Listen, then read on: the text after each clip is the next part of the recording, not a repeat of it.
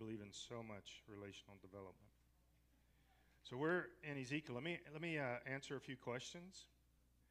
Um, yes, I should not have been playing the keyboard. My doctor did not prove that, but I took one for you guys. No, Linda's one wanting to introduce that song, and we've been playing it at home some. And yes, I'm hurting a little bit more right now than I should be. It's okay as long as I do this. It's when I get all over there some that it kind of hurts. But it's hard for me just to do this. Done that too many years. I don't think about that stuff. Sometimes somebody will ask me, what are you playing right there? And the answer is, I don't know. I just do stuff, and sometimes it sounds right, sometimes it doesn't. But Linda just asked me, can I bring you some ibuprofen? I'm like, please do. That would be great. All right. So I was thinking about this today.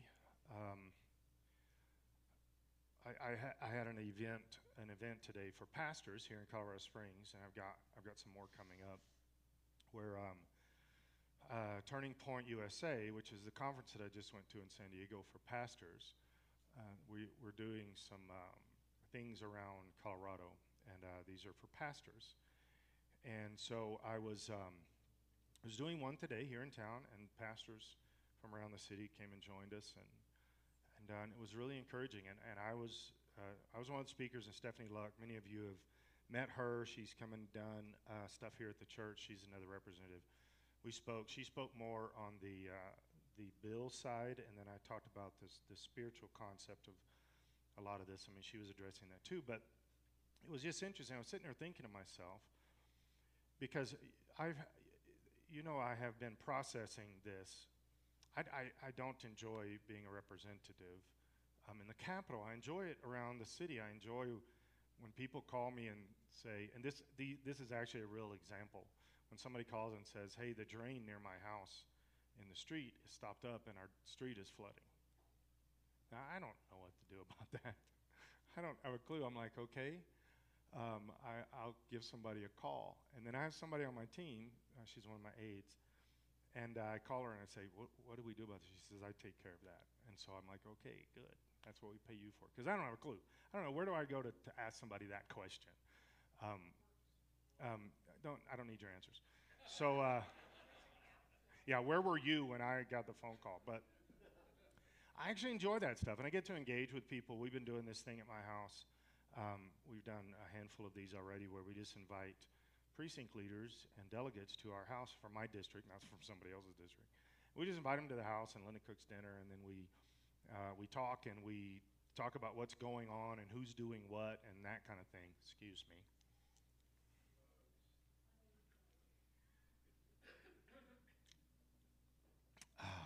That's not the good stuff, but it'll do.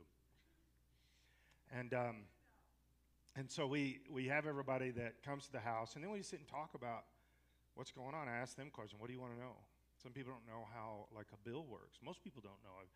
In fact, I would assume that many of you in here don't know how a bill works from start to finish. I didn't before I went to the house. I had to learn that as I'm presenting bills and things. And then we just talk and we get to know people, and I really enjoy this kind of stuff, but I haven't been enjoying going to the house and speaking on the floor. I engage with it. It does, I don't know how to explain it. It does engage me. That is my wheelhouse. That's what I do. It's who I am, and so I can do that. But it's so depressing and discouraging and demonic and all that stuff that it wears on you. So I've really been praying about this. The scripture says, this is the day the Lord has made. I will rejoice and be glad in it.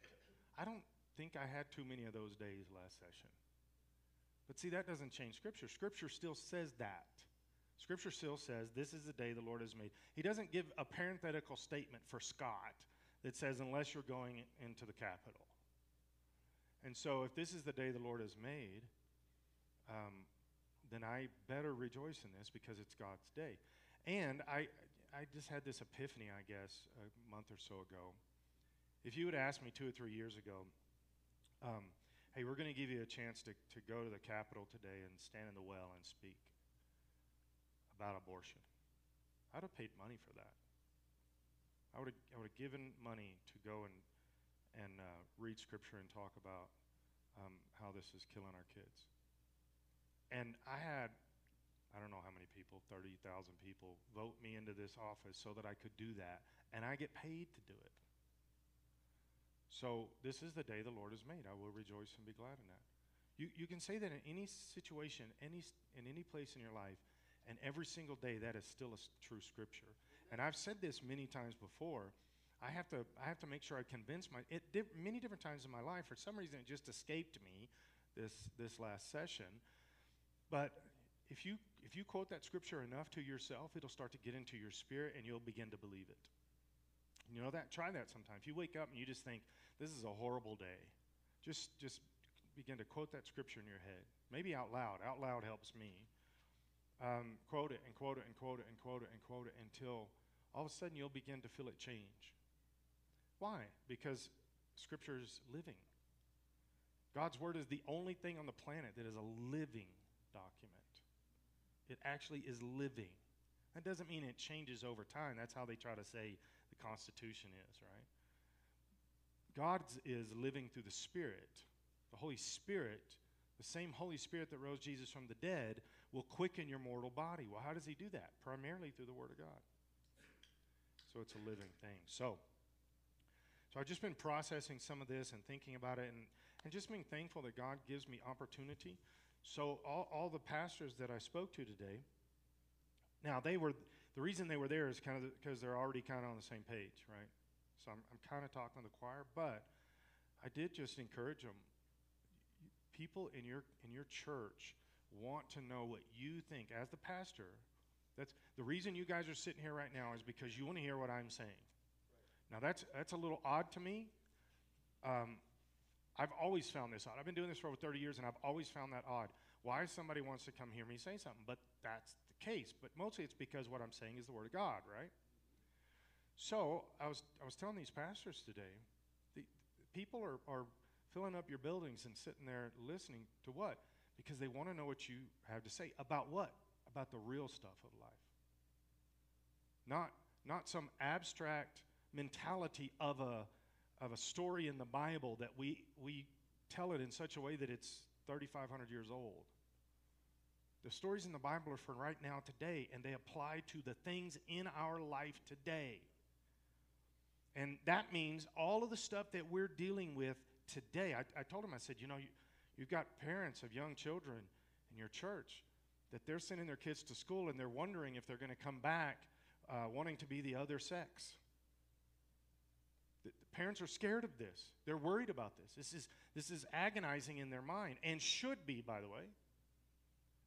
And I said, pastors, they want to know about this stuff. What do you think about that?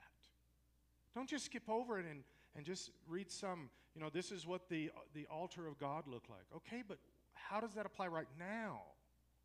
What does that look like right now? Parents need to know this stuff. People in the church need to know this. And I was just thinking about it, coming back to the church this afternoon. These are the things that I've been asking God to let me do for a long time. And then he lets me do it, and I complain about it. I blame it on you guys. I don't know how, but yeah, that's it. It's your fault. So with that, let's go to Ezekiel. We're to chapter 4. This is one of the cool things about Ezekiel. This really makes Ezekiel different than most of the Old Testament is some of the stuff that we're seeing, well, in the New Testament, but some of the stuff we see right here in chapter 4. This is where God begins to tell Ezekiel stuff, and he does this all through the book of Ezekiel, right? This is the concept for illustrated sermons. Ezekiel is the king of illustrated sermons. The only one that was literally in all of the Bible is better is Jesus, and because he's standing on the hill and giving the Beatitudes, and then the parables sitting among. The parables always had to do, and I've spent some time talking about this, but usually when he gave parables, the surrounding context was connected to that parable too, right? That's an illustrated sermon. Ezekiel's given us that here. So verse 1 is Ezekiel Chapter 4. And now, son of man, take a large clay brick and set it down in front of you. Then draw a map of the city of Jerusalem on it. Now, why? Let's kind of put some of our own thinking foundation so we see this properly. Why do you think God has Ezekiel do this?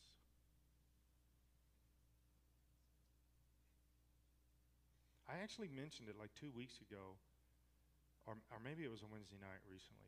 I think it was in the message 2 weeks ago. But why is God saying, okay, Ezekiel, do all this stuff? Put a brick on the ground. We're going to do some stuff. Yeah, it truly is an illustrated mentality. And here's something. This is a reminder for me. Years ago, this was 20-something years ago, I preached a message on Joshua and the Israelites crossing the Jordan. Okay? And when they get out into the middle of the Jordan, they're supposed to take rocks from the bottom of the riverbed and bring those across to the other side and then build an altar with these rocks from the riverbed. Well, the illustration of that is the fact that for all the time they look and see that altar, they see those rocks, and they know those rocks came out from the middle of the river. It's not like they gathered them along the shore. They came from the middle. It means the way they got them is the water was not there. And that reminds them of this whole thing, okay? So I did that, and I illustrated this. We had a bunch of rock beds around the church, and I went and took rocks about like that, and I got 250 of them, and I wrote Joshua 1:9 on the rocks. Okay, and then we realized we didn't have enough. We had to go get.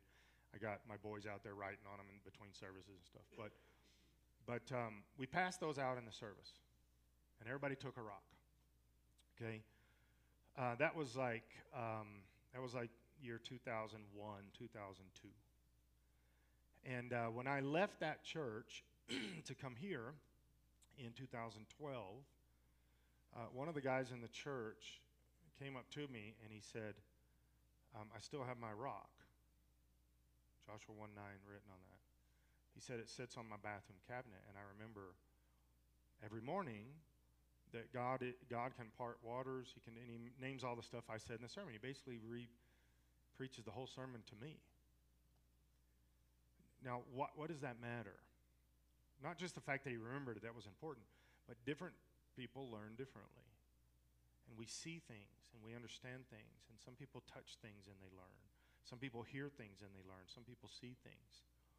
If I write stuff down, I very rarely forget it. It's not like photographic memory, but if I write it down, I can visualize that later and see it. Everybody does things differently like this. We all have this thing. Well, God knows this. He made them all, right? And so he's helping them learn and see and understand. And this is some very difficult stuff he's going to be telling them. He's really going at them a little bit on this. And he doesn't want them to misunderstand first. When you have the picture of it, it's more difficult to misunderstand that or misrepresent it later. Because they can say, well, he said this. No, he didn't. When he put that brick down, he said this. When he put that brick down, and you're attaching stuff to this. This is one of the reasons that I end every service with before noon tomorrow. I'm purely just manipulating you. You know that, right? I'm just playing with your head. Why? Because guess what happens? Sometimes you're going to look up at the clock on Monday morning and it's going to be noon. And me saying before noon tomorrow, it's going to pop in your head. You can't help it. It's just the way your brain works. And so I say this week after week after week, and then sometimes when I first got here, somebody called me about 3 months after I got here. They called me and said, hey, I just witnessed to somebody. I was like, that's awesome. Tell him about the story. And he told me. And then he said, you don't get it. It's 1 o'clock. I was like, right. Well, I started witnessing to him at noon on Monday. I was like, oh, okay, I get where you're going with that. Because it clicked in his head. He thought about it. It processed. Well, God does that stuff with us constantly. He's constantly giving us opportunities and reminders and things that we see in our life that we get the opportunity to do. That's one of the reasons that we sing songs. And we sing songs over and over kind of thing, right? And by the way, we're not near as bad as back in the day when they sang hymns. They would sing like 3 or 4 hymns for years in some settings because you would remember them. Somebody was asking me about this just a few days ago, and I was telling them, yeah, we had these hymnals. We'd open it up, and I said, and we were talking about, well, actually, this because we were interviewing a worship pastor, and I said we had hymns, and we'd open it up, and somebody would say, read, sing page 256. That's how you did it back in the day. You didn't have like worship service and the screens and all this. Everybody got, and the worship leader would get up at the beginning. Worship leader is a stretch, but the guy that would lead it, oftentimes, this is the way I grew up. Maybe you're different, but the pastor would say, "Okay, we're going to have song service tonight. Al, would you like to lead song service?" And Al would say, "Sure." And then Al would walk up, and he would say, what song are we going to sing? And somebody would say, page 256. And everybody would turn to page 256, and we'd sing that song. I did that all my life. I can tell you, well, 256 is all I want to see him. I know that. I can tell you many songs according to the page number and all the details because we did that. That's on purpose. That's intentional. Because those are ways that we learn, and that stuff comes back to us later. That's why it's important that the songs be theologically sound. That's a huge importance to me. I like cool sounding songs. I like good music, but it better be theologically sound or I'm not interested. Because you're going to sing it later, right? Row, row, row your boat has no spiritual significance. This is also, by the way, be careful what you listen to because you will sing that. I've thought about this for years. Christians sing their anthems. They sing what they believe. Am I bothering you a little bit when I'm saying this? We sing what we believe. So when we're singing, I don't even know the song. I've heard it once. Some lady singing, "I'm trailer trash and I live down," I don't know. I just know that line, "I'm trailer trash." And is that what you want to sing? Is that your anthem? Is that what you want to go around? I'm not. I think it's a dumb song, but I'm not making a judgment whether you should listen. I'm saying you listen enough, and you'll be singing that. That's what you'll be singing when you're driving down the road. Wouldn't you rather be singing something to God or about God or something like that? When you look over and Jesus is sitting in the seat beside you and you're singing, "I'm trailer trash." All right, so I know I'm picking, but either way. All right, he says, draw a map of the city of Jerusalem on it. Show the city under the siege. Build a wall around it so no one can escape. Set up the enemy camp and surround the city with siege ramps and battering rams. Now, I've read some commentaries and stuff that say that Ezekiel was just describing this stuff, or that maybe God was showing him a vision of this. That's not what I'm reading here. I'm reading that Ezekiel is actually building a little fort on the ground for these people so they can see this. We got to take Scripture literally first. He says, then draw a map of the city of Jerusalem. So on this brick, he draws Jerusalem. This isn't like he's describing. He said, now, pretend like there's Jerusalem on that brick. He draws it. Then he uses Tonka toys or something, and he's building all the rest of this stuff so that they can see all of this stuff. Right? Then take an iron griddle or an iron pan would be another way to say that. An iron griddle and place it between you and the city. Turn toward the city. This is Scripture. There's 3 or 4 times in Psalms that it says the Lord turns his face toward them because he is angry about this. Whatever the issue is, he turns his face toward them. So Ezekiel is representing this, and he puts the piece of iron there, and basically he's showing between the people, the city, and God is an iron separation. You're not getting through this. It's impenetrable. You can't do anything about this. Turn toward the city and demonstrate how harsh the siege will be against Jerusalem. This will be a warning to the people of Israel. Now lie on your left side. So here's the question. Maybe this is not important to you. Maybe it is. But for me, if it says God told Ezekiel to lay on his left side, I don't believe that's imagery. I believe Ezekiel laid down on his left side so they could see this and they would remember it. But one of the reasons why some commentaries say he didn't do that is because it said, well, he did it for 390 days. He couldn't do that. Well, apparently he did. I mean, that's what I'm seeing here. Now lay on your left side and place the sins of Israel on yourself. You are to bear the sins for the number of days you lie there on your side.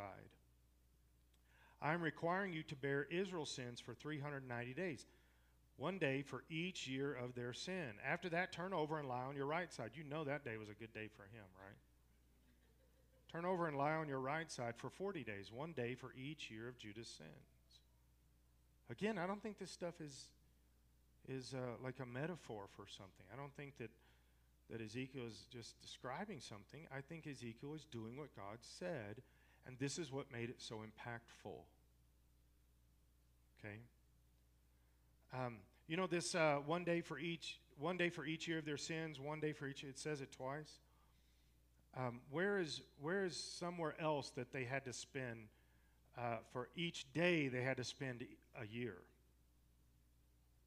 There's other places in Scripture that use this same exact formula.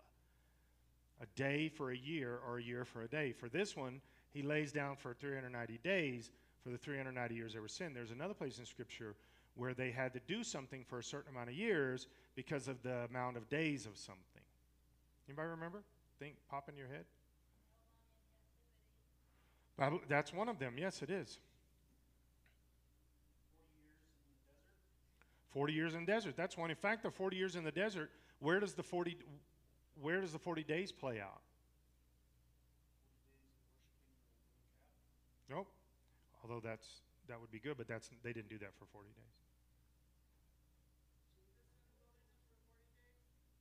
days. Yes, these are all examples. Going back to yes, these are all things I'm asking. But going back to the 40 years in the wilderness, the spies were in the land for 40 days. They came out, and God said, "You're going to spend 40 years in wilderness because of that." They came out with "We can't do this." Spent 40 days to find out they can't do this. And it's interesting that Jesus fasted for 40 days to prove that you can do this. There's so much of this in Scripture that just, this is something, if you just want to have fun, I mean, this is my idea of fun, probably not everybody else's. But take a number and look for that number everywhere in Scripture, and then write a little description about what it's about. And you'll be surprised at all the connections and similarities. Like the number 3. 3 is actually one of the biggest in Scripture. Every time 3 is mentioned, write down all the little story about it, and then go back and look at all this stuff after you've spent a month doing that. And then you'll be amazed at how the 3s all line up together in the definition of them, what they're doing and that's happening. That's why when people say, well, 7 is the number of what? What's that? 7 is the number of perfection. 8 is the number of completion. Right? Okay. All right. Now, meanwhile, keep staring at the siege of Jerusalem. Lay there with your arm bared and prophesy her destruction. And so why? Why would his arm be bare? Any ideas? This stuff was pretty known for them at the time. We have to really stretch ourselves to think culturally at the time because we don't have the same cultural context for some of this. What does he mean, lay your arm bare and prophesy for destruction? Any ideas?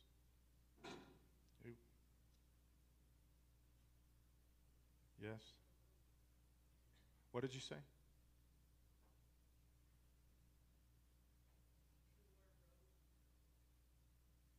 Good job with the microphone. Yeah, they wore robes. The sleeves of the robes hung low. They had prayer tassels and stuff on the arms. They had prayer tassels on the neck.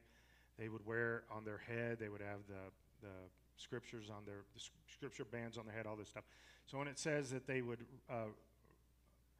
pull the sleeve up, I'm adding to that, but pull the sleeve up and lay their arm bare, it's so that arm is ready for to do the work of the destruction.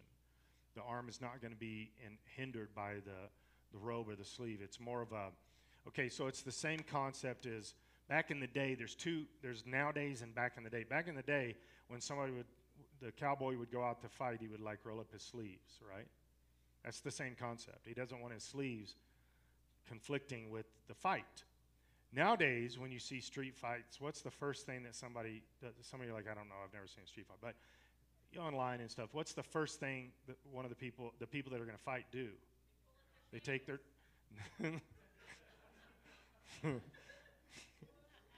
That could be true, yes. They should. They don't always. The first thing they do is take their shirt off.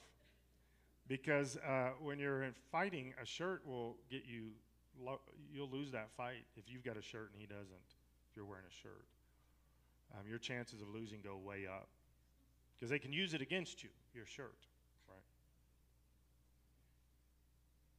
I feel like some of you are just looking at me like, is he telling the truth there?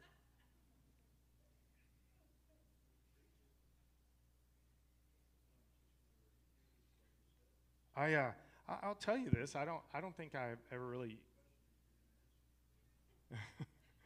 I'll tell you this. I don't think I've really mentioned this much over the years, but so when I was growing up, we lived in a little city outside of El Paso for about 5 years, maybe a little bit more, 6 years, and this city was where they would run all the drugs through coming out of Mexico. Juarez is over by El Paso, but that was monitored. Nowadays, it doesn't matter. They just run it right across the border. But back in those days, they would come walk across the Rio Grande, right where we lived, and come through the city. And so there was a lot of gang activity, a lot of drug stuff. Trying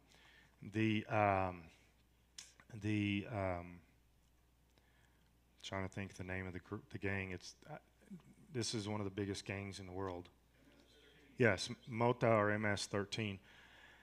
I didn't know what that was for years, but I saw it everywhere. It was graffitied everywhere. I actually thought MS-13 or Mota-13 meant marijuana. I don't know why. One day I realized, no, that's a gang. So, but that was the area for that. That was all this kind of stuff. So,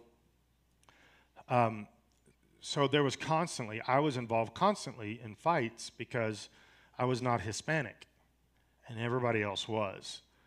And in fact, I've even mentioned this before, that when people talk about racism, I know what racism feels like. I know what it looks like. I was attacked many, many, many, many times, more times than I can count, just because my skin color wasn't the same as everybody else's.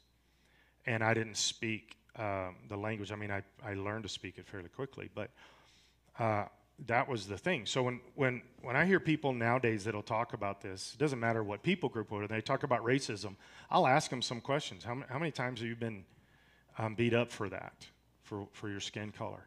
Well, never. How many times have you been chased, tackled, drugged down, drugged through a field? All this stuff. I could go on all day long, and they'll always say, well, never, but there's racism. And I had a guy say this one time. I told this big story about this.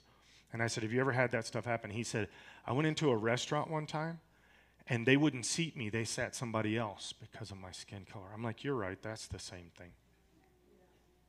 This is goofiness that we talk about racism today. So actually, that's reverse racism. You can only be a true racist if you're white. Yeah, there's no such thing as reverse racism. Racism is racism.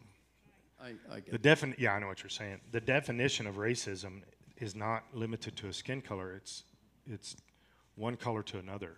You just insert any color. That's the definition of racism. It doesn't matter the colors. It just matters the hatred toward the colors. Okay? So he says, lie there with your arm bared, prophesy for her destruction. I will tie you up with ropes so you won't be able to turn from side to side until the days of your siege have been completed. Now go and get some wheat, barley, beans, lentils, millet, emmer wheat, and mix them together in a storage jar. I didn't understand this part because I don't spend a lot of time eating millet and emmer wheat. And lentils sometimes, but I didn't understand this. Why is he telling him this? That kind of stuff, I can't let that go. I got to figure this out. Why are these things mixed together. Use them to make bread for yourself during the 390 days you'll be lying on your side. Ration this out to yourself, 8 ounces of food for each day, and eat it at set times. Why do you think that list? Does anything pop? Maybe some of you work with these ingredients and stuff. Does anything pop to you with these ingredients? Why these ingredients? What's that? That's actually part of the concept of this. I mean, that's not directly what it's about, but that's part of it. Because it'll be a complete protein. You have to mix beans with grains or you don't have a complete protein. I didn't look that part up, but that's good too. I like that also. So in most countries around the world, not America, not Western countries, but in most third world countries around the world, there is always 2 kinds of foods. There's the commoner food, and there's the rich people food. Okay? When I looked this up, this stuff is considered the everyday common food. So if you go to some countries, beans would be the staple, right? This is one of the things for Lynn and I. I love, one of my favorite things is just a big pot of beans. I love beans. Give me some onions, maybe some tortillas or cornbread, fried potatoes, just anything you throw at it is going to be amazing. I just love beans. Linda has cooked beans maybe until the last year or two because I've complained a bunch. She's cooked it a couple times. But until then, maybe once or twice in 25 years. Because her family was very poor growing up. Our dad was a pastor of a small church. It grew eventually, but small church, and they ate beans all the time because that's all they could afford. And she doesn't like beans. But me, beans and rice, wow, how good is that? Right? That's good stuff. But she just didn't cook it for years because she just didn't. And there's a couple other things too that was like that for her. This is commoner food here. I don't understand that. I didn't know that. But in this concept, it was commoner. I do like the whole protein completeness thing because God's usually pretty smart about that stuff too. Right? He usually takes care of all aspects of the subject. So ration this out. Then verse 11, then measure out a jar of water for each day and drink it at set times. Prepare and eat this food as you would barley cakes. While all the people are watching, bake it over a fire using dried human dung as fuel, and then eat the bread. Why? Why human dung?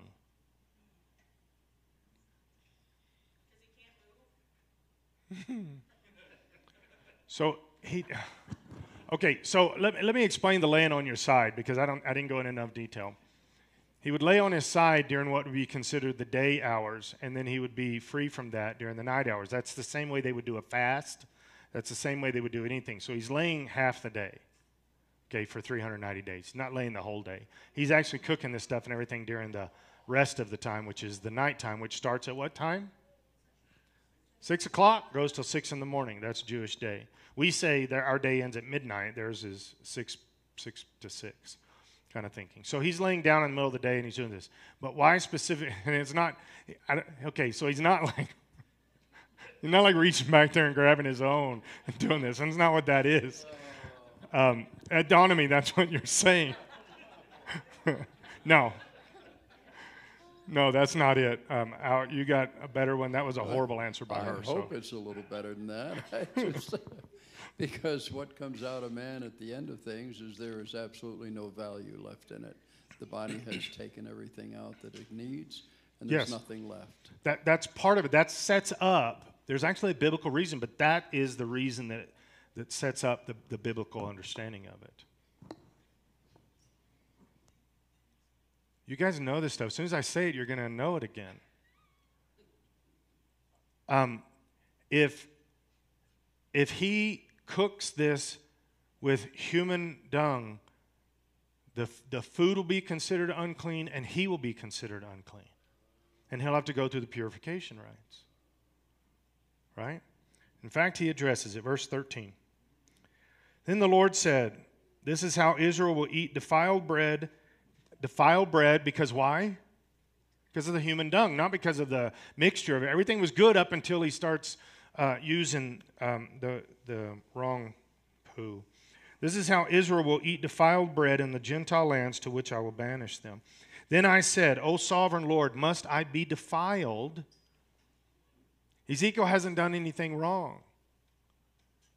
Now this is interesting because when he lays down on his side, he takes the sins of the people upon him. And now he's going to be defiled when he's innocent. Are we seeing any parallels here? Right? And by the way, this is constantly through the Old Testament. I think I mentioned this a couple weeks ago, but we were sitting at dinner a couple weeks ago, and Linda was out of town for something, but it was me and Isaac and Amanda, my son, my daughter-in-law, and we were just talking about some of the stuff to do with Scripture and some of the things in Ezekiel and some of the stuff coming up, and we're just kind of sitting talking about it, and my son goes, he's extremely, extremely black and white, very conservative, everything, this just the way it is, right? There's not a lot of wiggle room with him on anything. And I'm like almost like a flaming liberal compared to him, okay? And he's sitting there and he said, he just gets into it so emotionally so quickly. He's like, I just don't understand why the people, talking about the church in America, why the church just can't see Scripture and just obey it. Just do what the Bible says. How difficult is that? And I said, I understand, Isaac. I said, let me ask you a question. How good do you do with that? I'm not talking about me. I'm like, okay, all right. I see where you're at with that. You know, Jesus does so much for us, and he takes so much for us. And yeah, it's all through the Scripture, and the Jewish people to this day can't see it. Although there really is a good move of God among the Jewish people around the world, and in Israel. Although Israel is, so have you been listening to any of the stuff on the news that's talking about how Israel is, the people of Israel and the leadership of Israel are kind of persecuting the Christians right now? Have you been seeing some of that? They've been banning them from certain events and stuff, and they've been not letting them preach in certain ways and stuff, really kind of stopping them, which is not normal for Israel because Israel is very open to all faiths, almost to a fault, right? But they've been kind of persecuting the Christians lately. The reason is because a lot of Jewish people are getting saved in Israel right now, and it's causing them concern, right? This is kind of the thing is, how can you be a Jewish person and not see Jesus in Scripture? We did actually get to that eventually, my son and I, and talking about this is Jesus is everywhere. Jesus is in Scripture. Jesus is in so much of societies around the world, and people still can't see it. This is part of what he's doing here is he's making this be seen. So he says, must I be defiled by using human dung? For I have never been defiled before. From the time I was a child until now, I have never eaten any animal that died of sickness or was killed by other animals. I have never eaten any meat forbidden by law. Remember 2 weeks ago when I was talking about the rapture, I read the scripture out of Colossians. It says, don't hold this against people. When they don't do all the Jewish feasts and they don't understand all this stuff, he wasn't talking to the Jewish people at the time. I think he was looking throughout time and realizing that a lot of the church around the world today is not going to see this stuff and understand it because we're a largely Gentile church. And so he was saying they're not always going to celebrate this stuff. You should, you need to, but don't pick on people when they don't celebrate. Don't pick on people when they don't understand the freedom in the diet and stuff like that. There's a bunch of this stuff. Because why? Because they're getting the law upside down in ruling over their lives instead of understanding who Jesus is.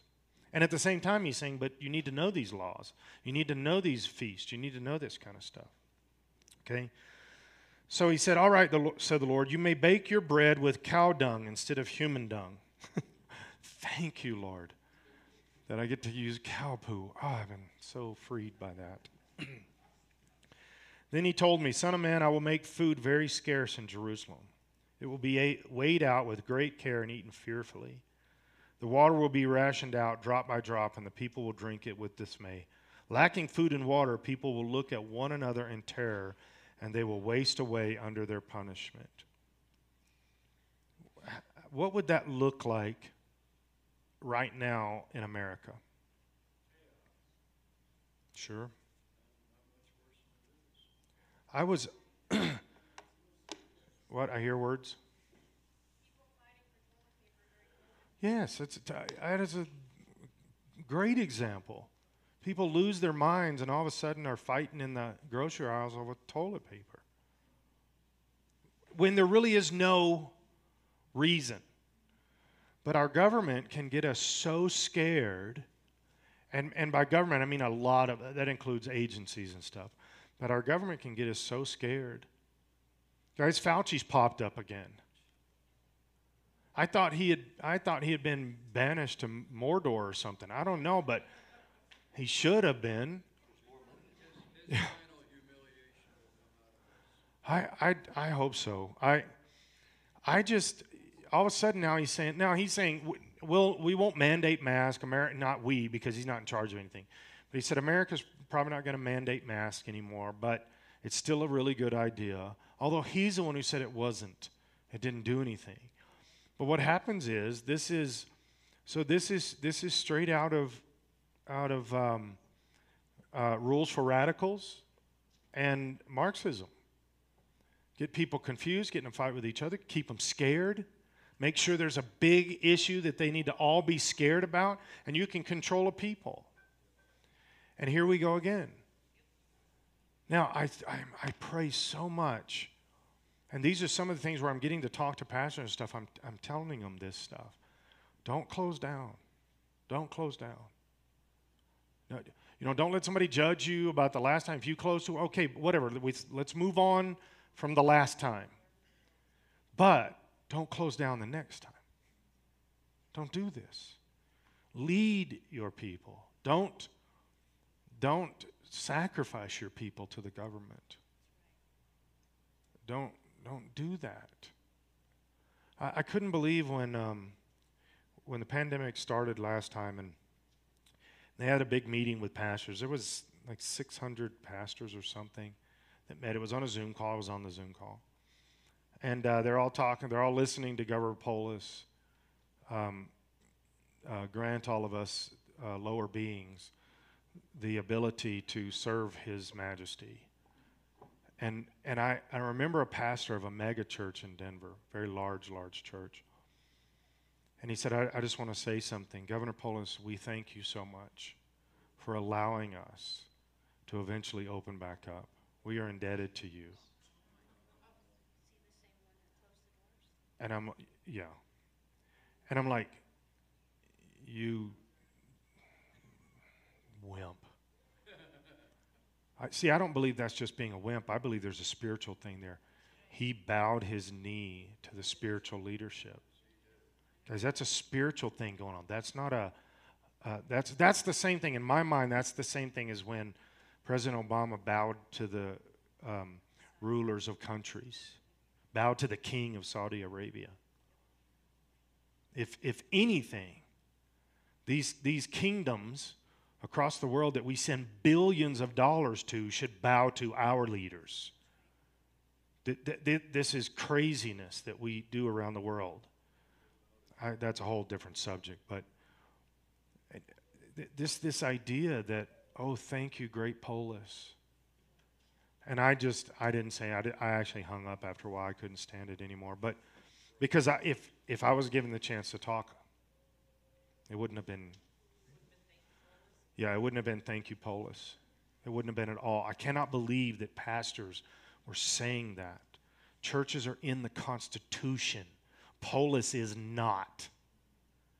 And that type of government authority, that type of governor authority is not in the Constitution. In fact, it's specifically spoke against in the Constitution. And they were bowing down spiritually genuflecting to the governor.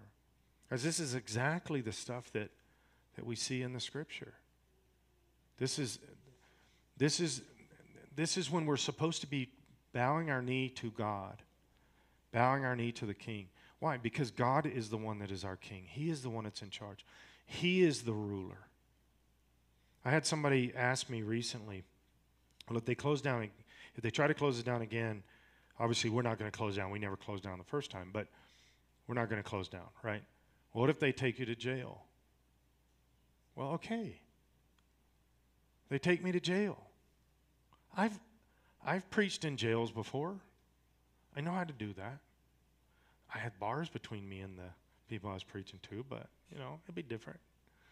But this is the thing, this stuff happens all the time, normally, all the time around the rest of the world. And we're scared to death to break a nail for Jesus Christ. I just think there's going to come a time, if we're not careful, that we're going to have this kind of mentality full blown. I think we saw glimpses of it in the pandemic mentality, this fake thing that the world did under the leadership of America. I think we saw pieces and parts of this, but I think we're going to see this full blown, or at least the attempt at that next time around. But here's the thing: if the church will just stand. If the church will just stand. When I was at this TPUSA Faith conference this last week, they were showing all these statistics about stuff and how small the percentage of Christians actually vote every time in an election. It goes up a little bit for presidential, but most other elections are very, very low, very low. And I know that even in my own election, and I think I probably had a bigger percentage of Christians that voted than for me than a lot of the other districts because of where my district is and how conservative it is and things. But it's amazing. It's less than 20% of Christians usually vote. Now think about this. Up here. Think about this. If Christians would just double the amount of people, we wouldn't even be to 50% yet, but we'd win any election we wanted to. Any. So in pre-World War II Germany, Bonhoeffer was the only one that stood up against the Nazis. And basically the lesson to us of that is that we all need to be Bonhoeffers. We all need to stand against it. He was the only voice, and it wasn't enough. Yeah. And eventually cost him his life. Yeah, he was hung for it. There was actually two other guys that stood up too, in Bonhoeffer. In the biography that Metaxas does, he explains that, but they didn't stand up the way Bonhoeffer did. But there was two other guys that did, and they were both killed too, by the way. But Bonhoeffer even went to the point of, you remember the movie Valkyrie that came out, and it was talking about General Valkyrie that put a team of people together to assassinate Hitler, and he brought it was a Tom Cruise movie. He brought a bomb in a briefcase. He brought it in and set it under the table in their discussions in this bunker area, and it was literally under the table. Hitler is standing right here, but there's the leg of the table was a big slab of wood about 3 inches wide, and Hitler lived. The bomb went off 3 inches from him, but because of that slab of wood, he lived. I don't think the slab of wood is why he lived. Why do you think he lived? Satan has power too. Okay? But that whole thing, the Valkyrie assassination attempt on Hitler, Bonhoeffer was part of that. He helped plan it and volunteered to go and try to infiltrate and take the bomb himself, but he wouldn't have been able, they would have caught him. And so they got one of the generals to do it. Bonhoeffer was part of that. That'll mess with your theology a little bit. Do you understand what I'm saying? At what point, as Christians, is it okay to assassinate? Well, here's the thing. Well, that's Hitler. It's easy for us, 60, 80 years later, to look at this and say, oh, yeah, because it was Hitler. He did a good thing.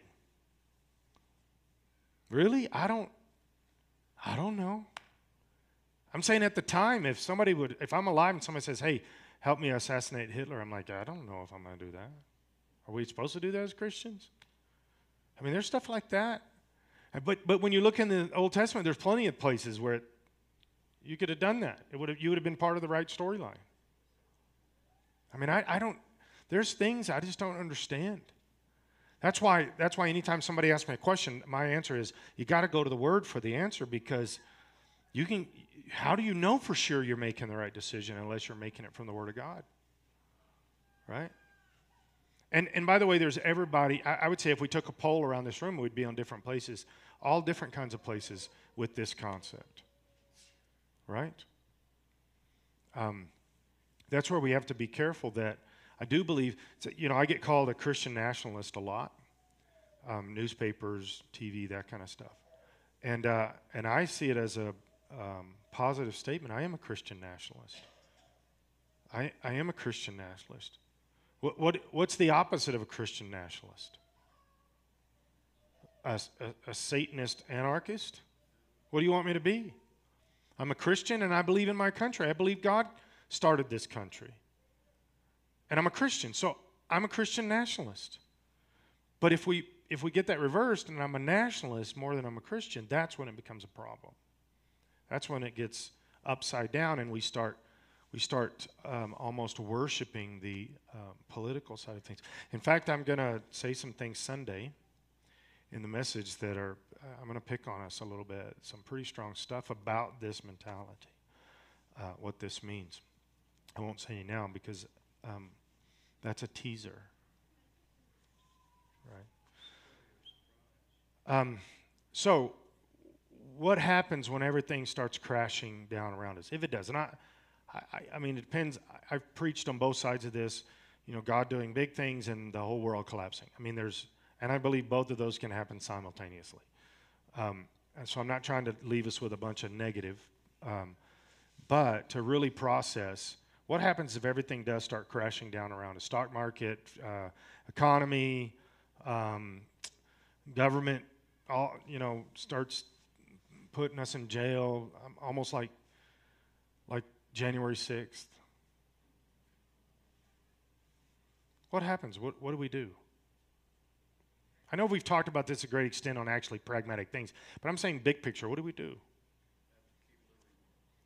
Keep living. Keep your eyes on Jesus. Scripture says, occupy until he comes. Guys, there's places all over the world that have it way worse than us every single day, and they serve Jesus. We can serve Jesus. Rick? We got everything over the world, but we have the examples in the Bible. What did they do? They kept doing it. Yeah. Yeah. All right. Anything we're gonna. I have promised our staff that I'm gonna do better about getting out on time. And so they get all picky. Who's in charge here? I am. I don't know where they think they are, but either way. So anything before we pray? Any comments, processing? I would like to encourage you to read chapter 5 before next week. Have a knowledge of it because it gets a little heavy. These next few things we're going to look at get a little heavy. Yes, ma'am. Our church in Omaha, we had a pastor that we, to this day, remember the lessons he taught. But one of the lessons he taught us was this, about the song and the verse, "Bless the Lord, O my soul, and all that is within me. Bless his holy name." When we say that, we are commanding our soul to bless the Lord. It's not a suggestion. We're commanding, and it's very much the same thought of if everything falls apart and people are fighting over food and there's violence in the streets and everything, it becomes, I describe it as Gotham City. If it becomes Gotham City and we're still here, that's the day we really, really need to say, this is a day that the Lord has made. Let us rejoice and be glad in it. Because for some reason, we're here now. Yeah. Yeah. That's solid. That's profound. All right, so how are we going to pray?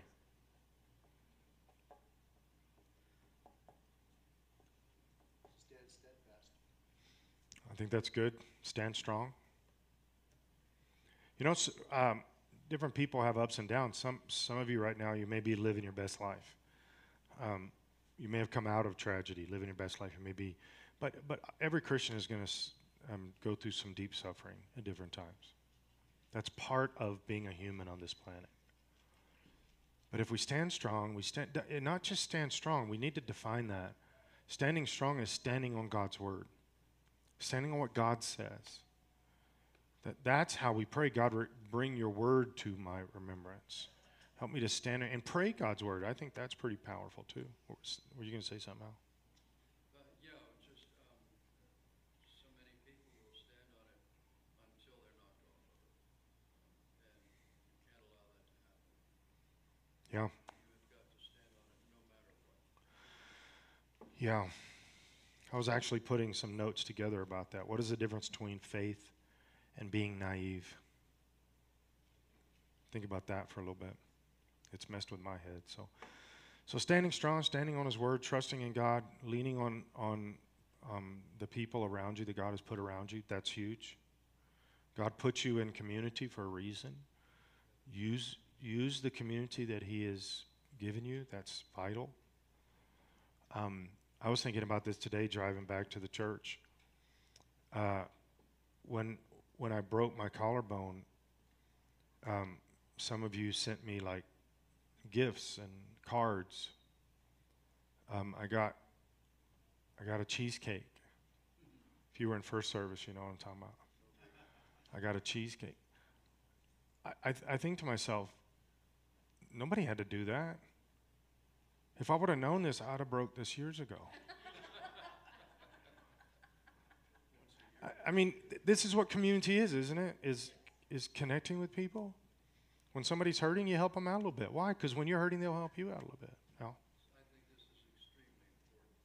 In the body of Christ, this is more than community. This is your immediate family.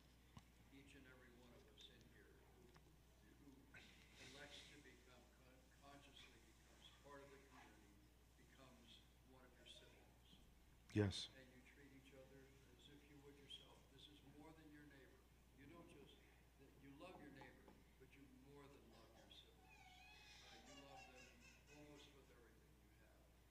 Yeah. Because they really very much are a part of you.